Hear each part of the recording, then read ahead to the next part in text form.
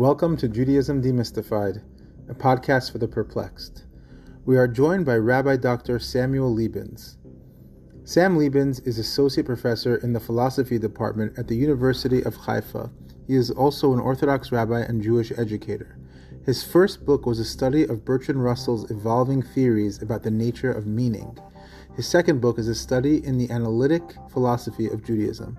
Sam's academic interests span the philosophy of religion, metaphysics, epistemology, and the philosophy of language. He is also the co-founder and served as the founding chair of the Association for the Philosophy of Judaism. He studied for his PhD at Birkbeck College, University of London, and completed postdoctoral fellowships at the University of Notre Dame and at Rutgers University. As a rabbi and Jewish educator, Sam regularly teaches at the Drisha Institute for Jewish Education.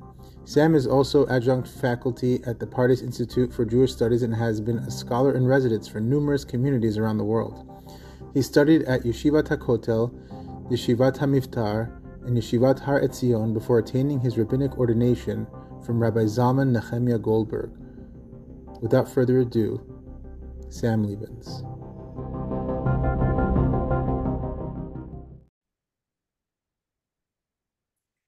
Thank you for joining the Judaism Demystified podcast. Dr. Lebens, can you tell us a little bit about yourself? Sure.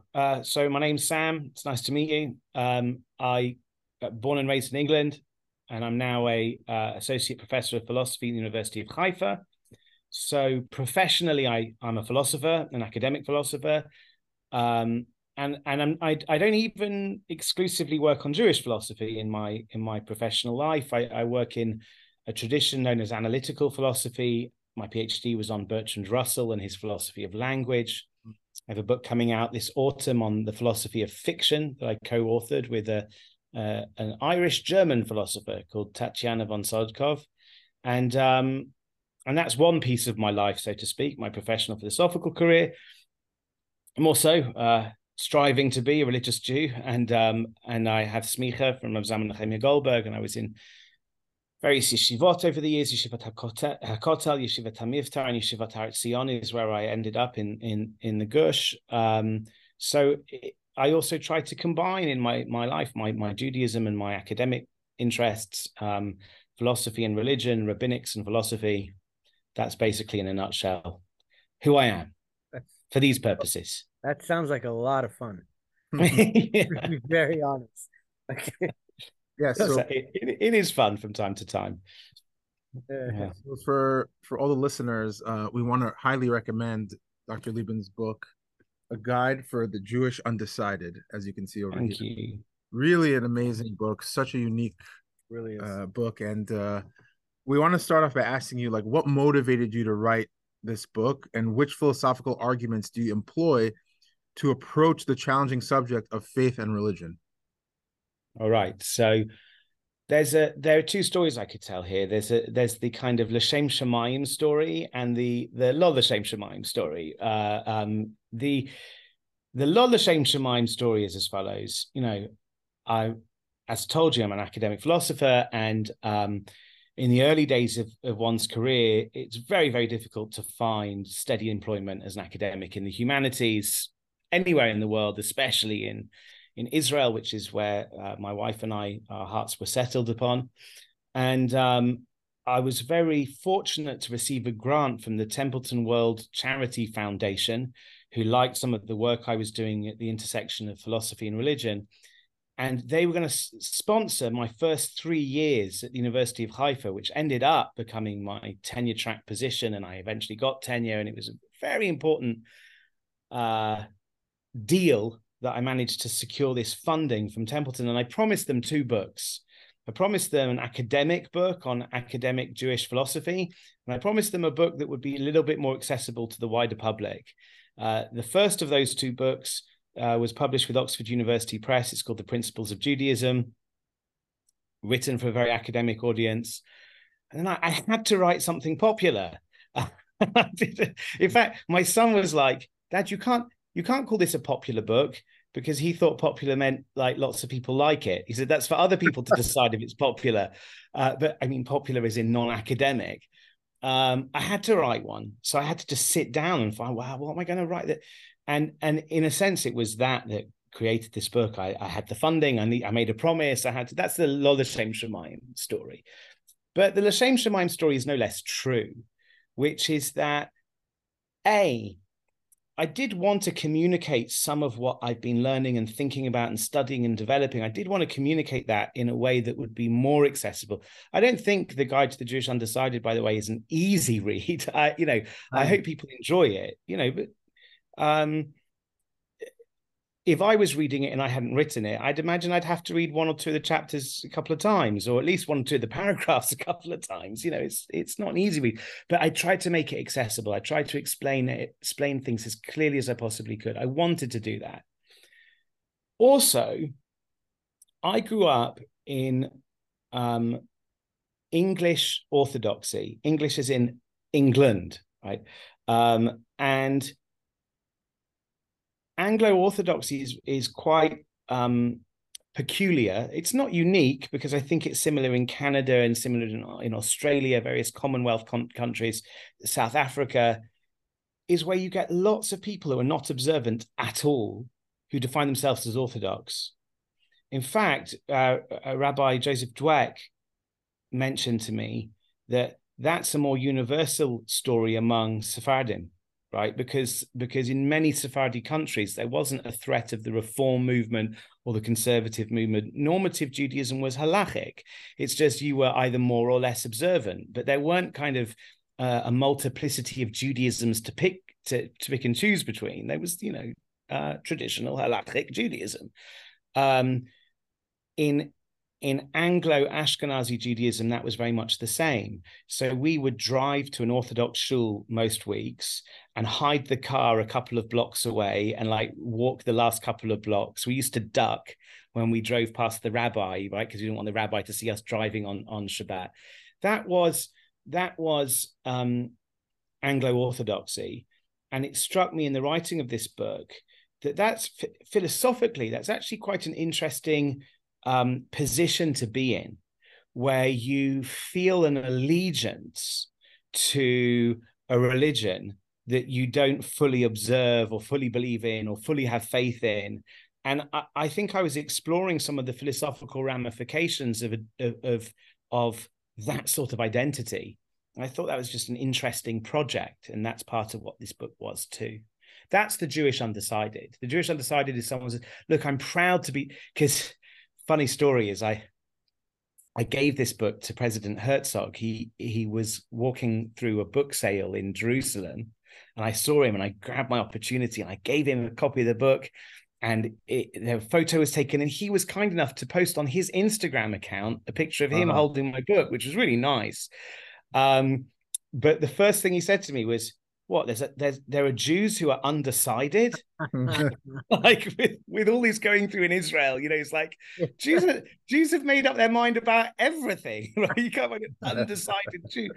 But all I meant was, no, there are lots of Jews who are very, very proud to be Jewish.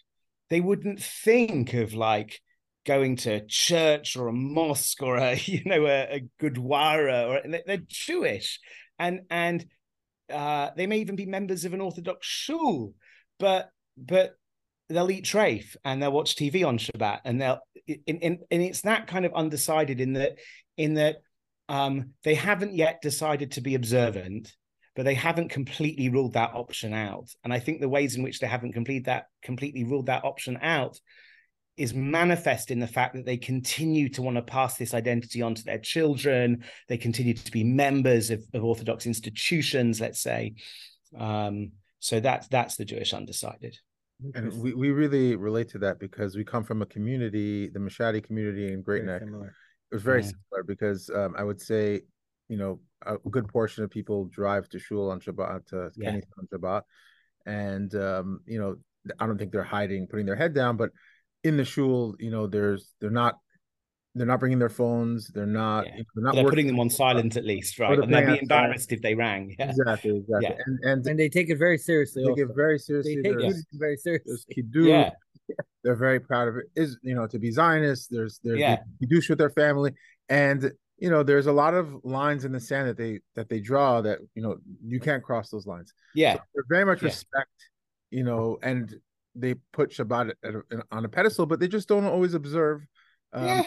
thing. And it's a very unique thing because, as you mentioned, the Sephardi thing, you won't find many or any Reform Sephardi shuls. And Yeah. for It's example, very rare. Yeah. it's very rare. And my like the row that we sit in, we have a guy to the left of us maybe who drives on Shabbat, and then another guy to the right of us who is like a Chabadnik Persian, So Yeah. Yeah. and Persian Chabad. yeah, but we're not united based on hashkafa. We're No. united based It's on our practice. cultural background, our cultural Yeah. background. So Yeah. it's unique. Yeah. And it's interesting. You're not even united on the practice that you keep in your own homes. Right. It's just you go to the same shul. Yeah, exactly. And yeah, it's interesting. Yeah. And the beauty of that is that a lot of ideas can live in the same place. Absolutely. It's not like the other shuls are, you have to think a certain way to be here. Otherwise you just don't fit in. So that's really Absolutely. And I like that as an Orthodox Jewish theologian, right? So some Sephardim don't even like using the term Orthodox because they think, well, this is an Ashkenazi import or whatever. I feel there is a virtue to that term because it explains that, there are certain non-negotiable principles of faith.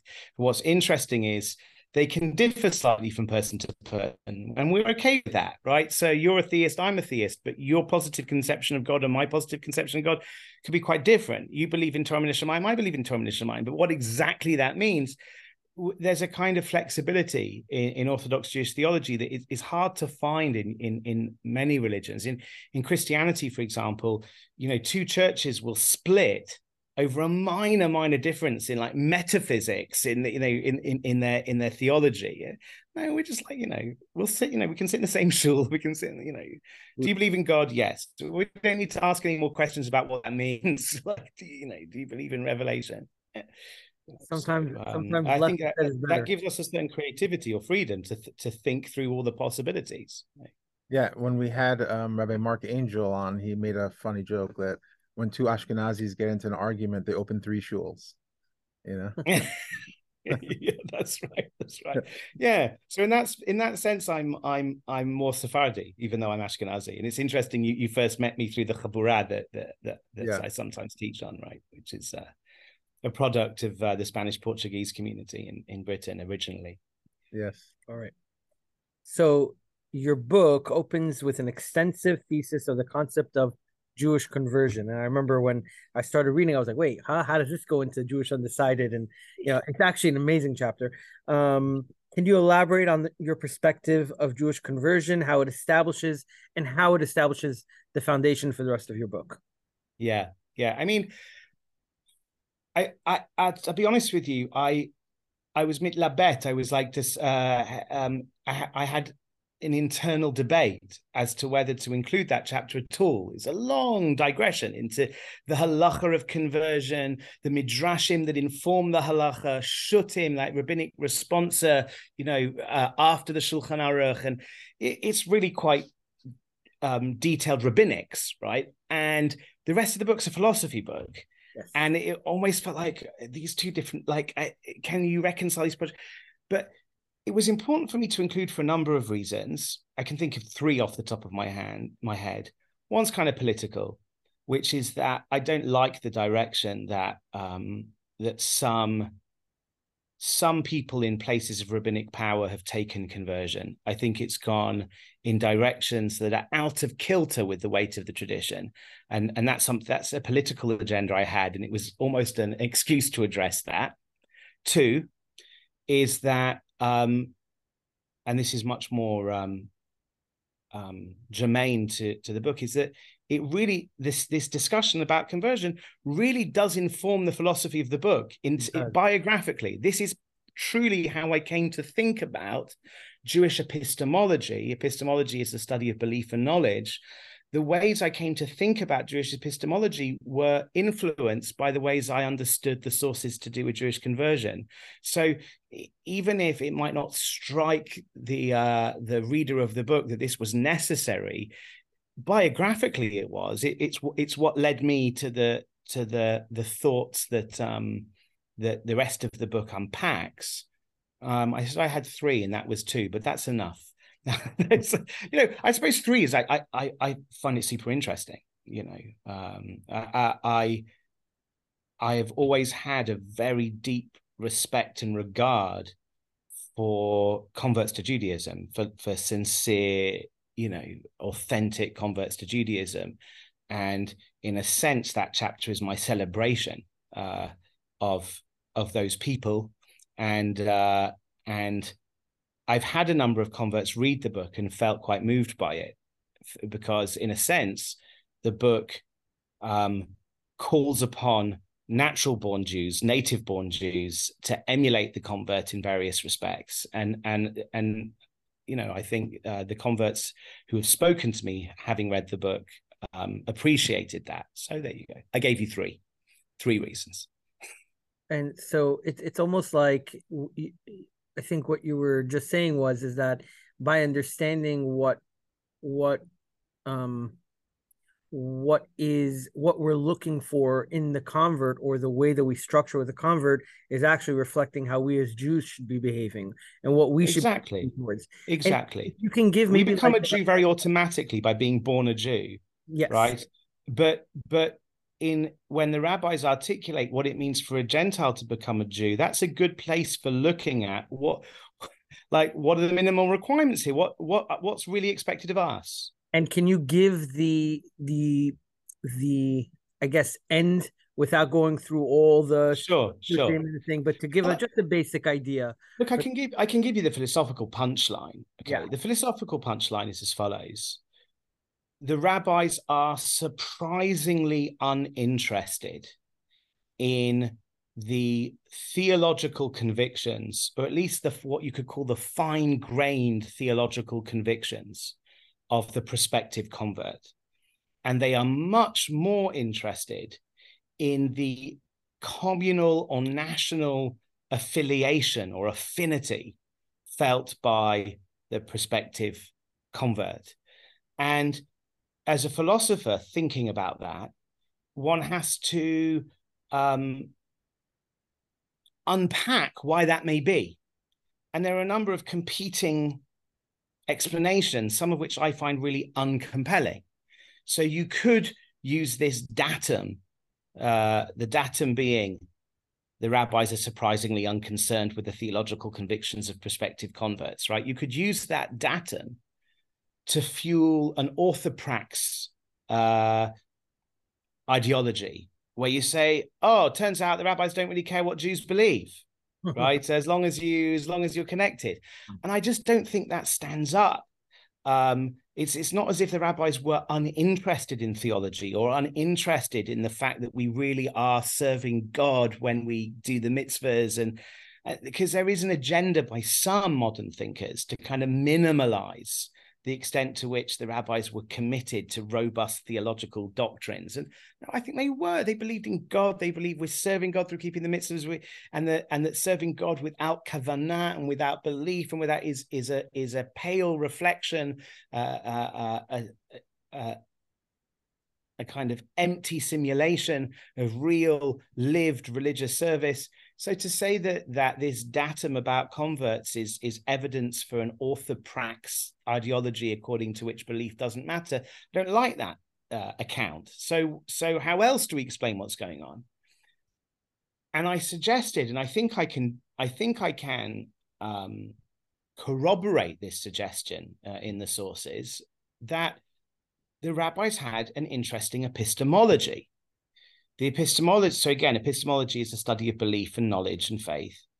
And in a nutshell, the punchline is this: you cannot separate rational belief formation from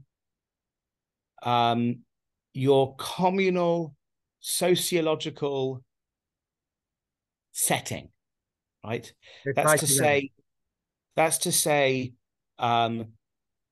if I was advising, and I have, by the way, because of the unique position in which I find myself as a professor in the University of Haifa, I have found myself advising young Muslim Arabs about what's the most rational thing for them to do if they're seeking out God, or interestingly, and this is another datum, Judaism doesn't try necessarily to convert those people to Judaism.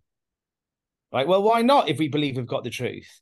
Again, I think it's because the rabbis had a very specific epistemology that recognizes that what's rational for this young guy, Ahmed, who's in my office hours asking me about, how should I serve God? And is God real or whatever? What's rational for him might not be the same as what's rational for Yankala,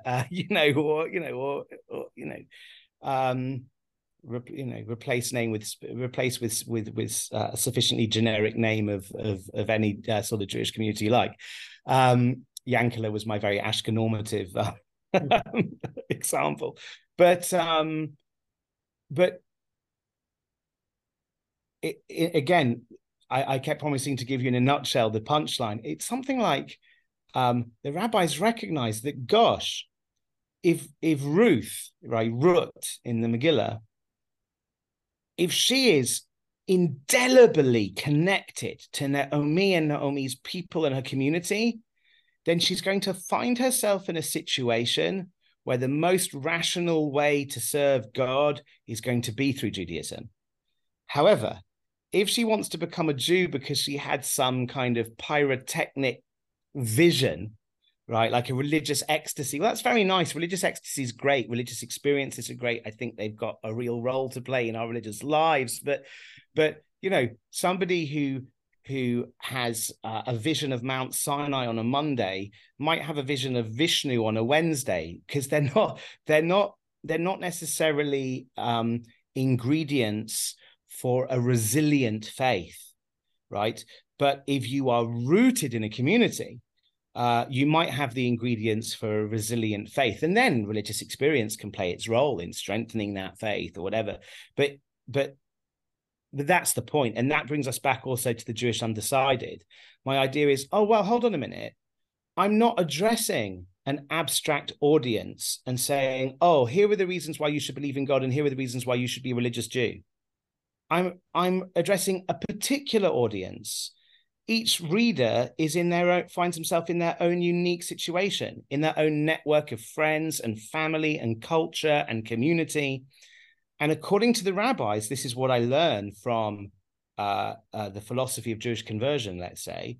According to the rabbis, what's rational for them isn't necessarily exactly the same as what's rational for people in a different social situational setting.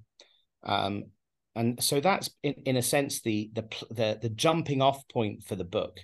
The book says, okay, now we know that what's rational for one person isn't necessarily what's rational for another person. What's rational for you, dear reader, if you are a member of the Jewish Undecided. Awesome. Great. Fantastic. All right. So it kind of makes sense, right? Why I start with conversion when I put it that way. Yeah, and actually it flows directly into your chapter, The Unthinkable, which we're going to ask you about right now. Yes. So your chapter titled The Unthinkable illustrates the rationality within certain aspects of irrationality in life, effectively laying the groundwork for your book's premises. Could you elaborate on the concepts presented in the chapter as it serves as a pivotal highlight of your book? Yeah, sure.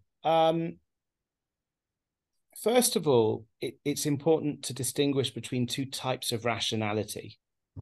There's what philosophers will call epistemic rationality and what they'll call practical rationality. And this distinction has its roots all the way back in Aristotle. Epistemic rationality governs what it's reasonable to believe in given the evidence that you have. Okay, so it would be irrational to believe in P unless you have this evidence, and it would be rational to believe in Q if you have this evidence. It's about apportioning beliefs to evidence and making sure that you're not believing more than the evidence licenses or less than the evidence licenses. That's epistemic rationality.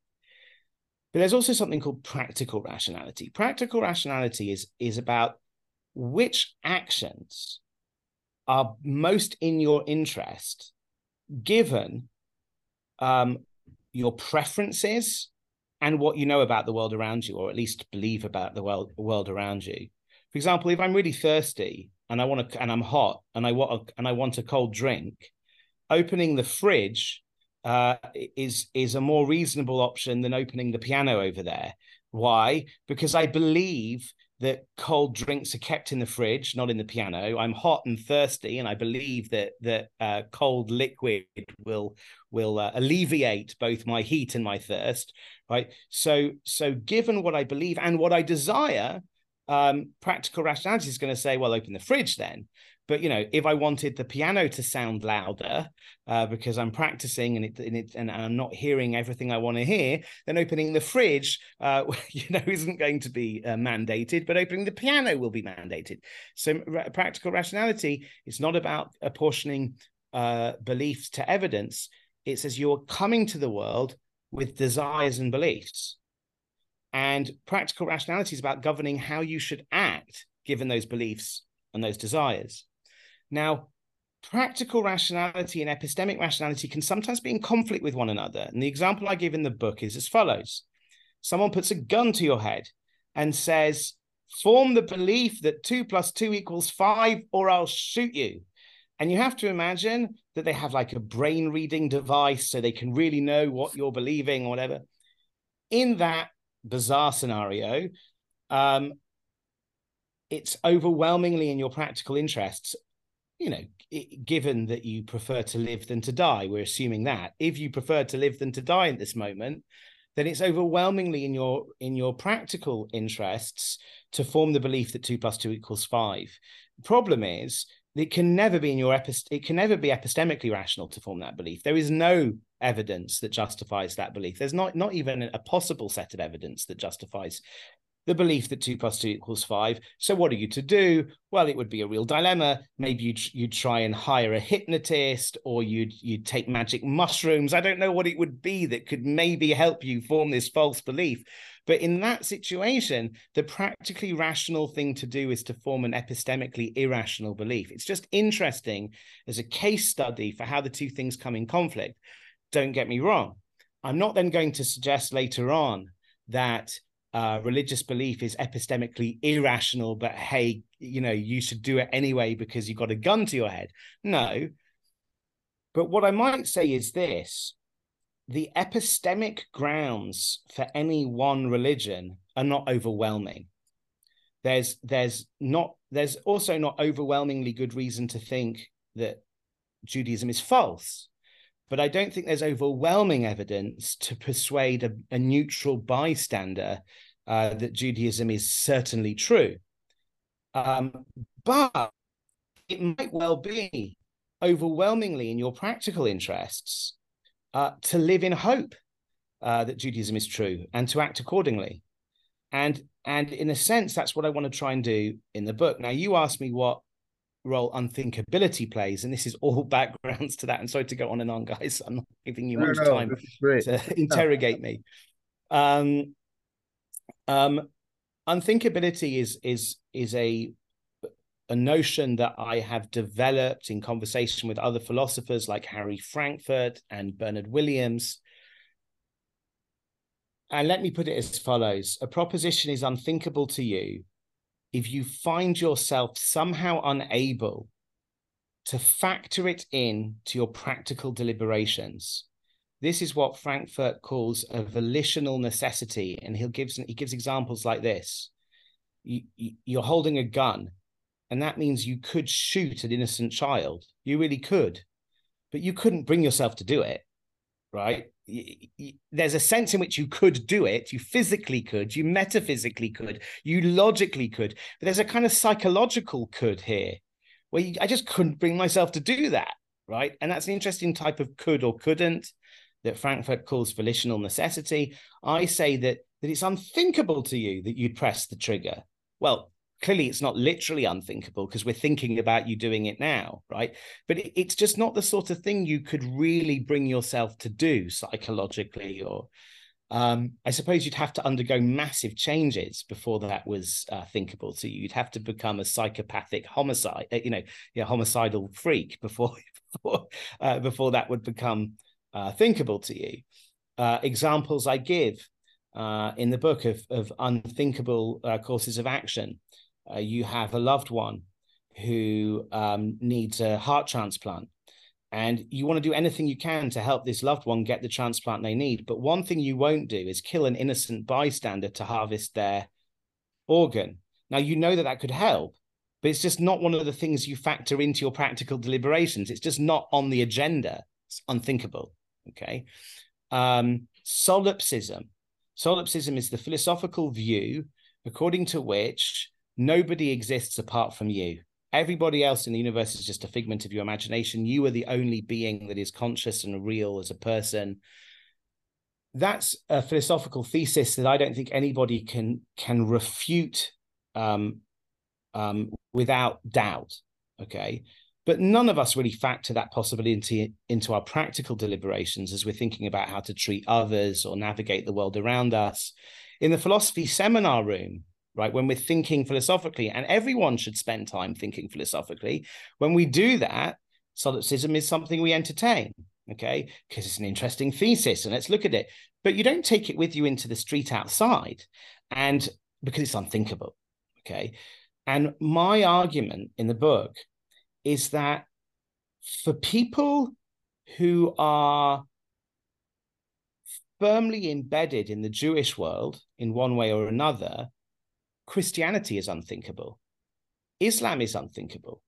Hinduism is unthinkable. And I think the reason they're unthinkable is good.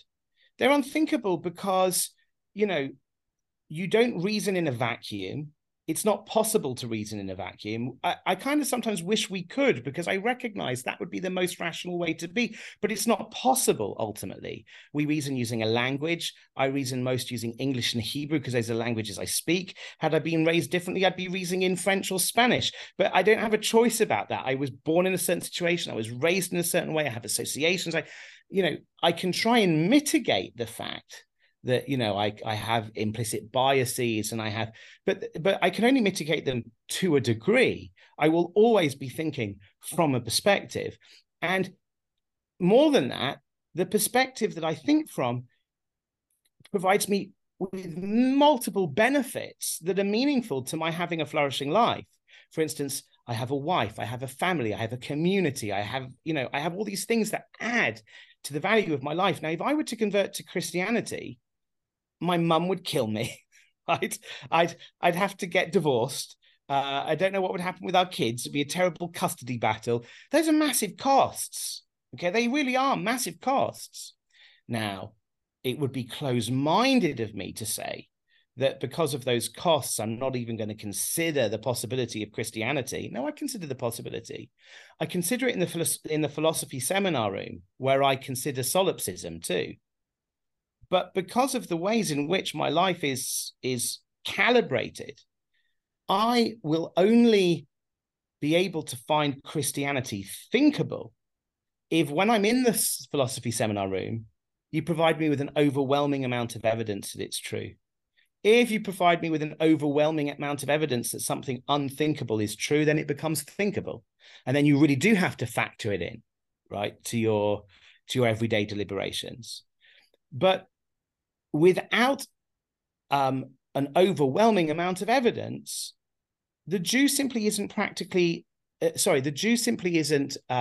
mandated by practical rationality to take Christianity any more seriously as a hypothesis than solipsism. Sure, it's interesting, we'll think about it, but is it going to affect my practical deliberations from day to day? No, not unless you give me an overwhelming amount of evidence, because that's a very costly hypothesis if it's true. Okay. The same would apply to a Christian towards Judaism. Absolutely. And it's easier for a Jew to say this because Judaism doesn't demand that the Christian becomes a Jew. Now, it's a little bit more tricky than that, because you could say, yeah, but Christianity is idolatry, and even for the Sheva Mitzvahs, B'nai Noach, etc., etc. That's a debate we could have another time. I would point to an interesting passage in Rabbi Sachs. Rabbi Sachs was a great influence over me. He was my teacher and mentor, and in his book, One People, he mentions a Gemara in Masechet Chulin that talks about Ovdei Avodah Zarah outside of the land of Israel. And it says that you don't really treat them as if they're mamash Ovdei Avodah Zarah, which would mean, you're not supposed to save their lives. You're not supposed to enter into business arrangements with them. You can't, very restrictive set of obligations would be in play between you and a real idolater. Says the Gemara in Chulin, these considerations don't really apply to Avdei Avodah Zarah, idolaters outside of Israel, and according to some authorities, even inside Israel, Bisman Hazeh, in these days, right? Because, says the Gemara, Minhag Avoteihem B'Yadehem, which Rabbi Sachs translates beautifully, because it's an idiom. Okay, literally it means that the traditions of their fathers are in their hands. Rabbi Sachs translates it beautifully, idiomatically, as they're victims of cultural coercion. Given where they are culturally, you can't really expect them not to be of Avodah Zarah. It's like a Tinok Shenishba. It's exactly like a Tinok Shenishba. And therefore, you can't really say, because this is another philosophical doctrine that's in the background of my book, which I really should have articulated more explicitly. I think it is there somewhere, but I should have put more emphasis on it. If a God exists who is worthy of our worship, then that God must be both good and reasonable. Okay? Now, if a good and reasonable God exists, such a God cannot condition our salvation upon believing or doing things which are practically irrational for us to believe or do, especially if the reason they're practically irrational for us to believe or do is because of how we were born. It's not our fault. I was born Jewish and given all of these, and that Hindu was born Hindu, and they were put in a situation where to convert to, let's say, for the sake of argument, that Islam is the true religion, but we were put in a situation where it wasn't rational for us to convert to Islam without overwhelming evidence, and we've never seen any overwhelming evidence that Islam is true. Now, if the God of Islam is truly good and reasonable, he can't condition our salvation on that. Right? And if he isn't good and reasonable, then he's not worthy of our worship to begin with, right? Send me to hell, and I'll be in hell happily with Rashi and Rambam and all these other amazing people, right? And not serving this brute of a God who conditions our salvation on being completely irrational, right? But if a good and reasonable God exists and Judaism is true, then God really could be a bit annoyed with me and you two for not throwing ourselves full-heartedly into Judaism, because we were born in a situation where that wasn't unthinkable. So in a sense, yes, the idea is a Christian may be best advised from the cold calculations of practical rationality to throw their bets behind one form or other of Christianity. And the Muslim might be best justified from pure rationality to maybe, right? It depends, right? Because if it turns out that the odds of Christianity being true are like zero, because it turns out that Christology is conceptually incoherent, or if it turns out that, the Quran makes conceptually incoherent statements, it could be that, no, they're best. My book isn't about Christianity or Islam, right? You'd have to look into that. But certainly for the Jew, my argument is that they have good reason to find all of the other religions unthinkable, but Judaism, at least, they need to give a hearing to.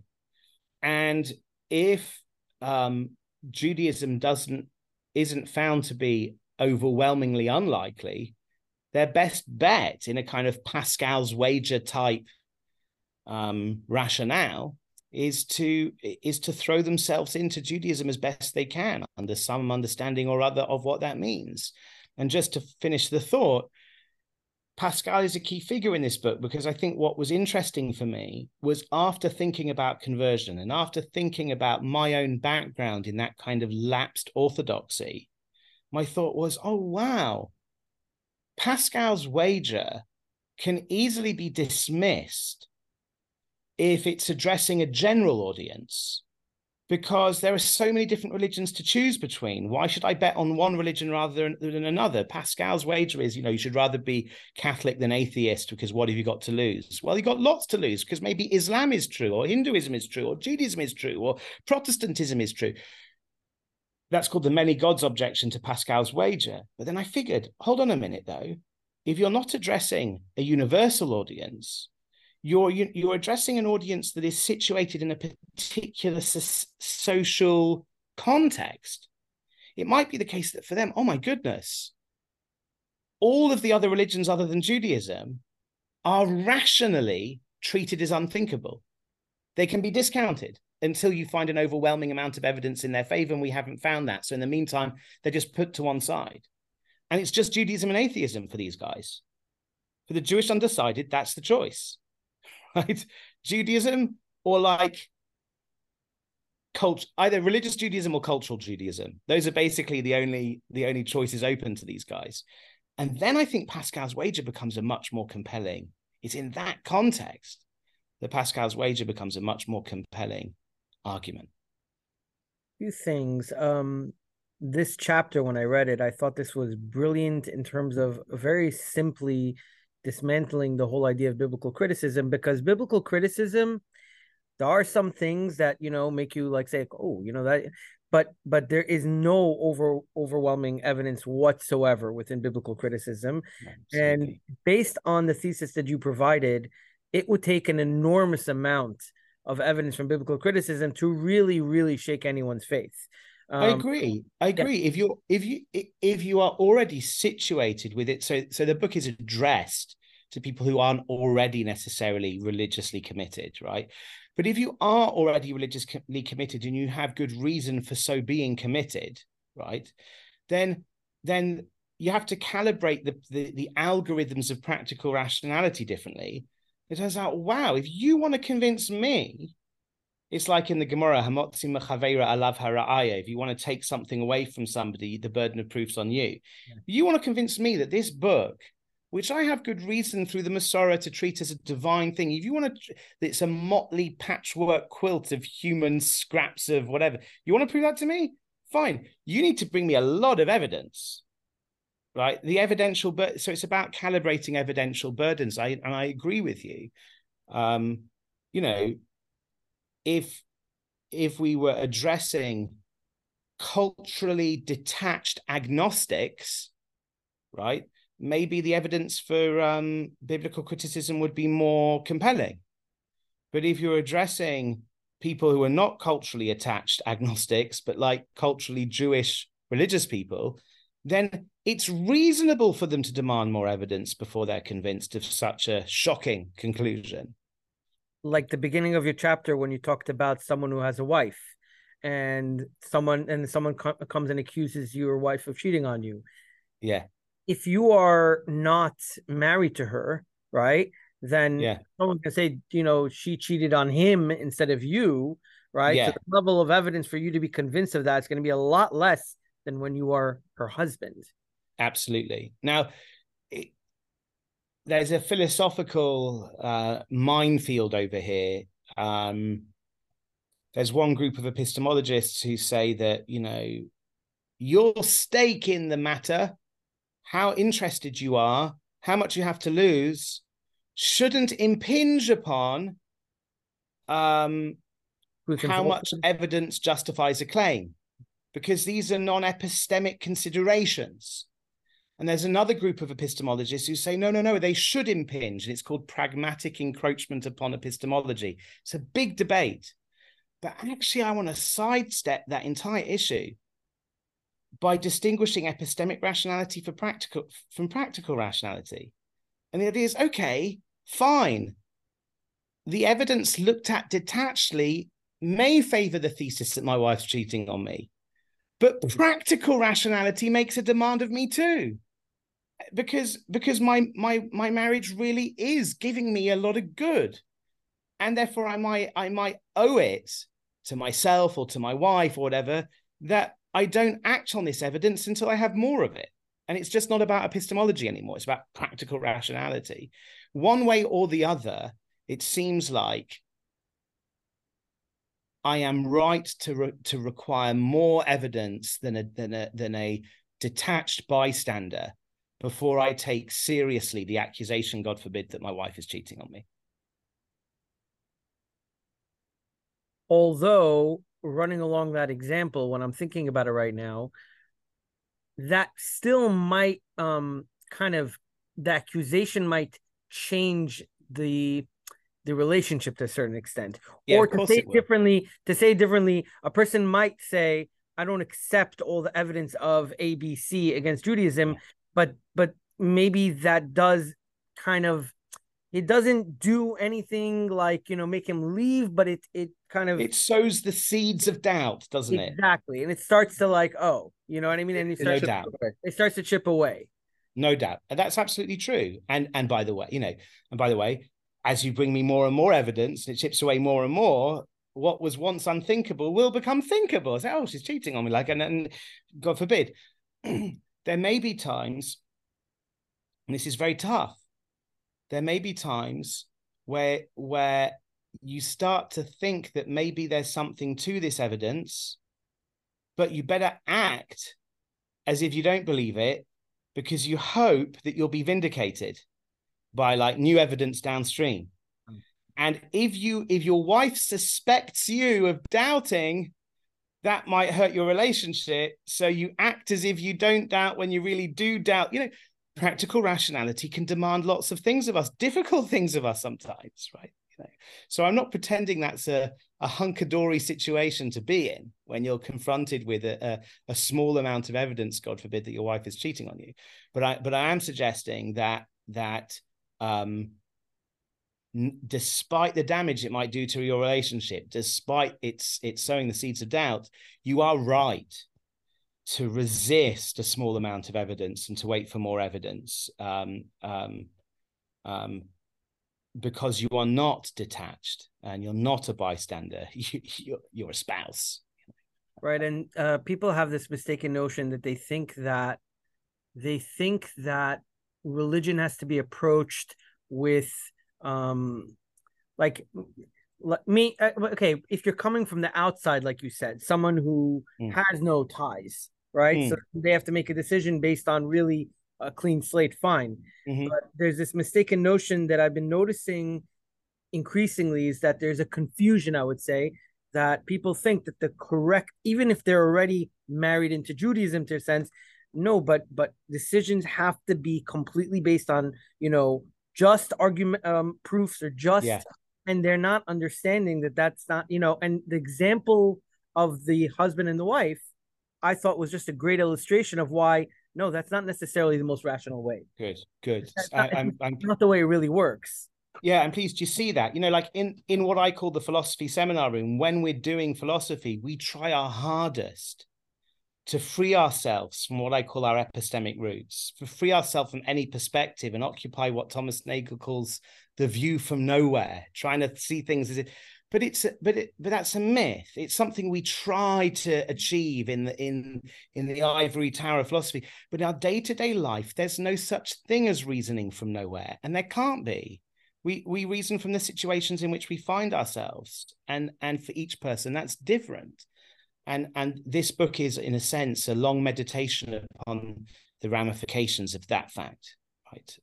Groundbreaking chapter. I highly suggest anyone listening that the book in general, but this chapter in particular, I think it just opens up the mind to think in a way that we've not been accustomed. But it's also really simple. That's the beauty of it. And I hope so. Thank you. I've come to notice that over the years, that sometimes the answers are just staring us right in the face, but sometimes we need someone to come and really formulate it in a way that fits.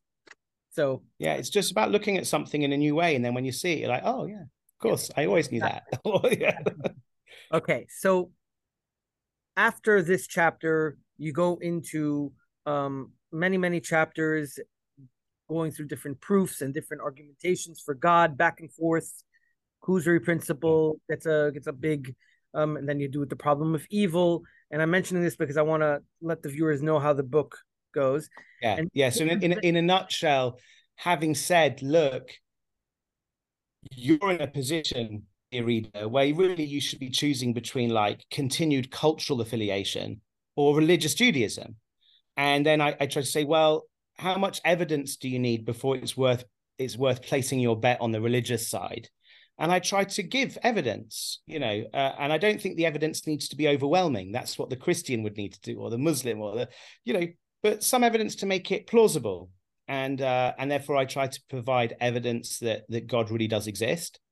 Because if it's plausible that God exists, then the Jew in this situation might be more enticed, so to speak, to bet on religiosity. And then once we've established that it's plausible that God exists, how plausible is it that kind of Orthodox Judaism in some construal or other of what that means reflects God's will for us as Jews?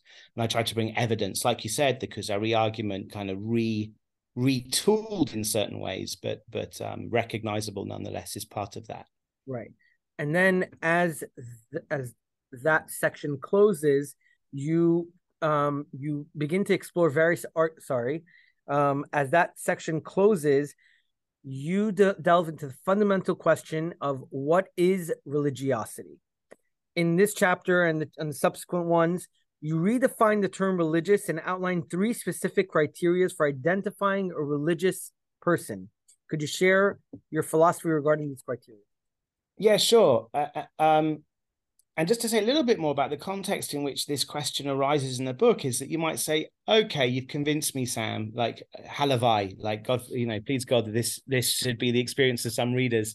Okay, you convinced me, Sam, given the way I've been raised, given where I am, the most reasonable thing to do would be to kind of bet on Jewish religiosity. But the thing is, I still don't believe it. And because I don't believe it, even though I've recognized it would be good if I could believe it, I'm worried that if I live a religious life now, I'd be living as a fraud. It would be inauthentic. And maybe I'd try and kind of hypnotize myself that it's true, but surely that's like deeply irrational to try and hypnotize yourself that something's true when you don't really, believe that it's true. And that's why I start to address this question. Well, hold on a second. What does religiosity really demand from us? And would it be inauthentic for you in this situation to call yourself religious? And I try to argue that it actually isn't inauthentic for a person who is far from certain that their religion is true, but who has recognized they have reason to hope it's true, and they have some evidence that it's true. Perhaps not enough to justify belief, certainly not enough to justify certainty. Are those enough ingredients for a truly authentic religiosity? And I argue yes, because of what I think religion actually is. Many philosophers have tried to define religion. It's a perennial question in the philosophy of religion, how to define religion. I say perennial, but actually for the last 70 to 50 years, it hadn't been discussed very much because most philosophers had decided it just wasn't possible to define it, because every definition that people had given, Kant, Durkheim, Rudolf Otto, had like been destroyed by opponents and critics. So people say, oh, well, it's just not something we can define. Yeah, in this book, I do try to define at least religiosity, and these chapters of this book spurned a publication. I later published a definition of religion in the Oxford Studies in Philosophy of Religion, if people are interested in seeing. In a nutshell, I say religiosity has 3 main ingredients. One is cultural affiliation or some other sort of affiliation to a community that organizes itself around said religion. The reason, in a nutshell, for thinking that that's an essential ingredient of religiosity is my own conviction that religion is a sociological phenomenon. And therefore, if you had only one person, you don't have a sociological phenomenon yet. A person on a mountain who has all sorts of theological convictions isn't a guru until there are people following him, right? And even if you were all alone, you're the last human on earth, your religion is only really a religion in a recognizable sense if if at least you wished that other people could follow it, if you had some desire for community. So I think that community is one of the essential ingredients. And what's interesting to note is the Jewish undecided already have that. They come with that already. That's what we want to make sure the convert has when they convert to Judaism. They've got that. So ingredient number one, you've got, okay? Ingredient number two, I'll come back to. That's the belief or faith part, which might trip people up. You say, oh yeah, but it's because I don't believe that I'm not religious. So I'll come back to that. The third ingredient is imagination. And this is really important. Belief alone doesn't make a person religious, because religiosity is more than just a system of beliefs. It's about how you act in this world. And therefore you can, I hate to use this language, but I can't think of better language. You can believe in God and be a jerk, right? You can believe in the 13 ikrim of the Rambam and still not act as if you do. Like the Ramban says, you can be a naval birshut Torah. You can be like a loathsome person who technically lives within the Daled Amot of halacha, who lives, a halachically scrupulous life in some kind of formal sense. So what is it that's gonna take a person who already believes and kind of squeeze out that religiosity in them? And I argue that it has a lot to do with imagination. Now, imagination doesn't always mean making stuff up. Imagination doesn't always mean believing stuff which isn't true, like pretending that something that isn't true is true. To see this in action, you need to go back to medieval Jewish philosophy. I don't put this in the book, but you guys being Maimonideans will know that in the Moreh Nevuchim, the Rambam speaks a great deal. Aspiring Maimonideans. Aspiring Maimonideans. Well, we should all be in some sense. Okay. But in the third chelek in particular of the Moreh Nevuchim, the Rambam distinguishes between the koach hasechel and the koach hadimayon, the intellectual faculty and the faculty of imagination. And both of them are key to prophecy, no less, right? He says the sage has a heightened intellectual capacity. The politician, he says, has a heightened imaginative faculty. The prophet has both, right? A heightened intellectual and imaginative faculty. Well, why do you need imagination if you've got only true beliefs? Shouldn't the intellectual faculty be enough? No, it's not enough, because belief is not sufficiently absorbing. And the idea is something like this, right? It's Ben and Bensi. I look at you, over my Zoom camera, and I see two human beings.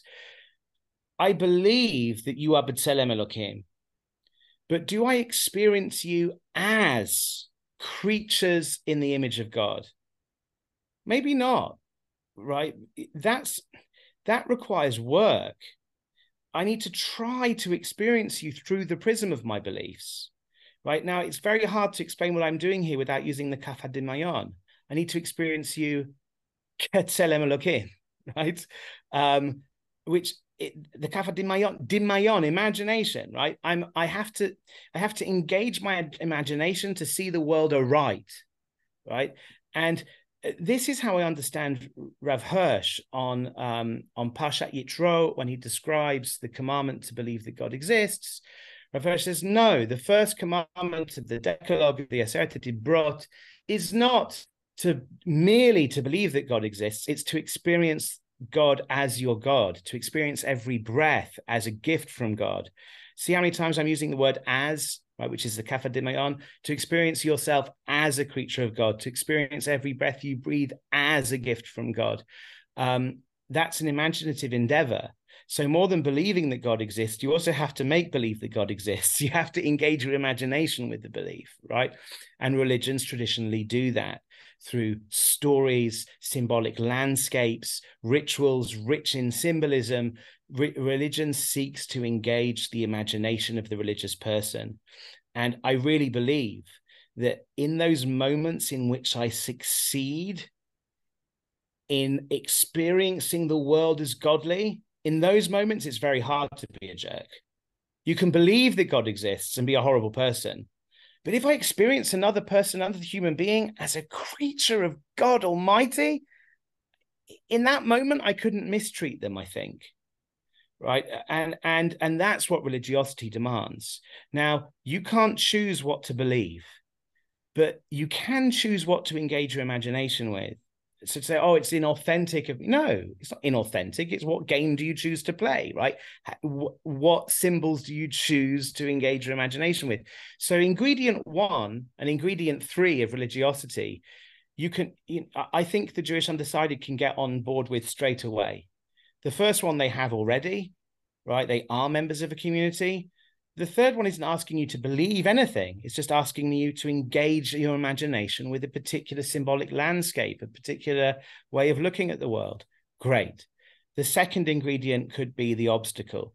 This is the one where most people think, yeah, but you need to believe stuff, right? A religion has a canon of like axioms that you have to believe. And if you don't believe them, you can't be called religious. And here I get off the boat and say, no, I don't actually think religions demand that. Religions demand faith rather than belief. And here I make this big distinction between faith and belief. I've written an article that just came out in Religious Studies. It's open access if people are interested. It's called Amen to Dat. And it's about Emunah and Dat, right? I got a smile from Bensi. Good. That's because the title's a bit of a play on words, right? Amen to Dat. And it's about Emunah and Dat. And I argue that actually the Hebrew Bible doesn't have a word for belief. It only has a word for faith. It has the notion of believing because people say things to themselves or think things in their hearts, but saying and thinking, amira and chashiva, are not words that exclusively mean believing. They're borrowed, right, to describe somebody believing stuff. But it does have a word. The Hebrew Bible does have a word for having faith that something is true, and that word is emunah. What does it mean to have faith that something is true? In a nutshell, to have faith that something is true is to think that there's a non-zero possibility that it's true. But you can't have faith that something's true if you know for sure it's false. It's just not possible. You can have faith that something's true if you think it's possibly true. And you also need to want it to be true. And there's a little bit more, but that's enough for our purposes. And my basic argument is, well, if you've recognized that it's in your interest to take this bet, then you do want it to be true. Because what a waste if it turns out not to be true. So you do want it to be true. And if you're taking the bet that this book has laid out for you, you're clearly taking it because you think there's enough reason to think that it's possible. So you've already got all of the ingredients of faith. To take the bet is to take a leap of faith. You have faith. And I think that religious action doesn't communicate to the world that you have belief in Judaism. It communicates to the world that you have faith in Judaism. And you do, if you've taken the bet.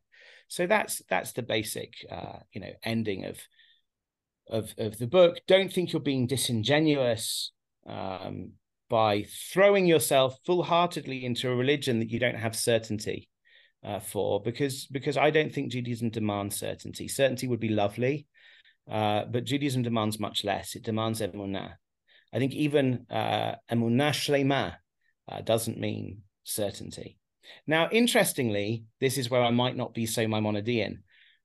Maimonides himself may have thought that at least for some of the axioms, you can achieve certainty. But because he thought there were certain demonstrations that prove beyond doubt that God exists and v'chulei v'chulei. For the first few. The first few, that's right. The first few. You're referring to the first few. Okay. That's right. Now, interestingly, I actually think the evidence for God's existence is more compelling than the evidence that Judaism's true. So I could agree with him, right? But we're also, and there's a very, very well-written foreword to the book by my friend, Professor Daniel Reinhold, who's the Dean of REITs at Yeshiva University. Normally I skip the forewords of books. I might read this forward after you've read the book, but I certainly wouldn't skip it because I really think it's very, very well-written piece. And he explains that, we are not living in the time of Maimonides. And therefore, to philosophize in the 21st century is not the same thing as philosophizing in the milieu of Aristotelian physics. And I'm trying to follow the mandate of the Rambam, which is to use the best science and philosophy of the age to articulate the faith. If I believed that Aristotelian physics was 100% correct in its description of the universe below the moon, then yeah, maybe we'd have demonstrations of the cosmological argument. But do you really think the Rambam would go with Aristotelian physics today? No, we're actually not a chance in it, right? So, we're right. actually going to be making a podcast regarding how to fit Maimonidean cosmology in today's science from the perspective that it doesn't that the cosmology is outdated. So Brilliant. How would we That's apply what we have to Rambam's do. structure into today's so we're going to be addressing that. It's an interesting because it also affects how we view prophecy also. Yes. Absolutely. It's key, and it's what Rambam would call upon us to do, right? Because the physics is no longer says what it did, and we just do the best given the intellectual resources available to us at a given time. And the physics of today is subject to revision, and maybe in 500 years time, Jewish theologians will have to work again. So the reason I got into this detour is because I admit that the Rambam may have thought that at least for some of the Ikarim, certainty is what we're looking for. I happen to think that the weight of Jewish tradition doesn't demand that, and that perhaps that's not philosophically sustainable Bisman Hazeh in these days. And it's okay, because as I understand Emunah is what you have when you deeply desire that something should be true, and you have sufficient evidence to hope reasonably that it is. And if you've got at least that, then you have the ingredients for Emunah. For some of the Ikarim, I think I've got more evidence. For some of the Ikarim, I've got less evidence. For some of them, I've got full-flown belief as well as faith. For some of them, I just have faith, but that's enough. It's like how Rabbi Sachs defined faith it's the courage to live with uncertainty. Absolutely. And a lot of people think blind faith is like, no, you just jump right in. The thing is, I don't even like to use the word faith, because I don't believe that. I think that's a very Christian word when it comes to Emunah, maybe even Breslov. But I think in classical Judaism, Christian, maybe even Breslov. So in classical Judaism, it really, I would say the best translation is steadfastness or loyalty. Lovely. That's right. So like the Torah doesn't require us. There's no commandment for that. It actually commands us to have knowledge of God, and knowledge is da'at, like you mentioned, is intimacy, right? That's right. It's to actually continuously try to like a relationship, continuously invest and try to understand and more and dig deeper. You might not even have the evidence at the end that you need, but that journey, that process is really what is demanded of us. I entirely agree. The only reason I use faith in a lot of my writing is because I'm trying to shake people of the use of belief, right? Which I think is also wrong. But your critique of the use of faith it resonates with me. Yes, it's emunah that I'm interested in, and emunah could very well be described as steadfastness, resilience. I think it also has an affective dimension. You don't say amen to something you want to be false, so it also has a kind of like an evaluative dimension. And it's interesting, I've got a few pieces. If people are interested, I try to keep my website updated with all my academic papers. It's samlebens.com, and then there's an academic papers place. But a number of my pieces recently have been exploring what I think Jewish epistemology amounts to. And Western epistemology is very much about the bridge from belief to knowledge. Jewish epistemology is all about the bridge from emunah to dat. But emunah isn't belief and dat isn't knowledge. So it's right. It's easy to mistake Jewish epistemology for Western epistemology. They're different. And it's interesting to think about how. And I wanted to also respond to what you said about the imagination. That is exactly why Avodah Zarah is so powerful even today, because it's really the same. It's the other side of the coin, right? Because where you can find this great emunah, you can also fall into the wrong ideas. Absolutely. When you use your imagination in the service of truth, right, then you get like sincere and authentic religiosity. When you use your imagination in the service of sheker, right, it's very, very powerful. It's avodah zarah, but it's also politically on both sides of the spectrum. I don't want to get into party politics, but it's popularism, right? Yeah. Where you sell a narrative to people and you inflame their passions, right? The imagination does that, right? And it's imagination in the service of sheker. It's a very, very powerful human faculty. What makes it so powerful is sometimes the line is blurred because you can have religious superstition and Right. rituals that you're doing that are actually based in sheker, but Right. you've kind of justified them because you see it as They're in Judaism. the service of God. They're the same Shemayim, or Exactly. yes, they're kind of truth adjacent falsehoods. Yes. Good way of putting it. It's a, I like the way you phrase things. Yeah. They're some of the most dangerous falsehoods, right? Yeah. Because they're so close to the truth. Absolutely. Right. This book is extremely engaging, thoughtful, thought-provoking, well-written. And by the way, are you working on another project? I'm working on a number of things. I think in the immediate short term, I'm going to try and write a book on chosenness, on the Jewish election.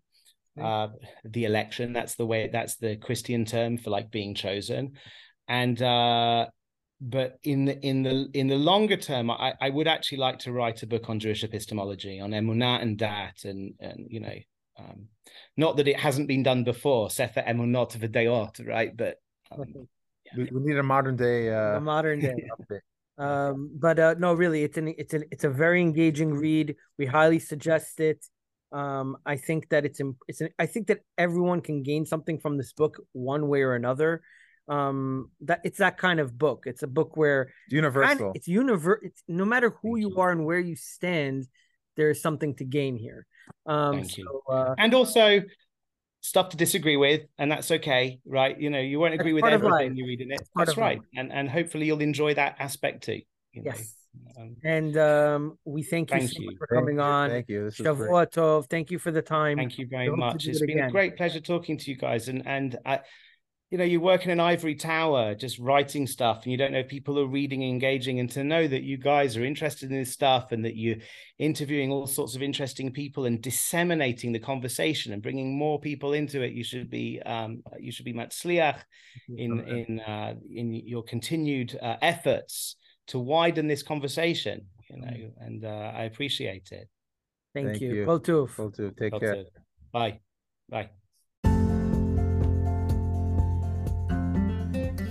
Hey guys, thanks so much for tuning into the Judaism Demystified podcast. We really appreciate all your support and your feedback.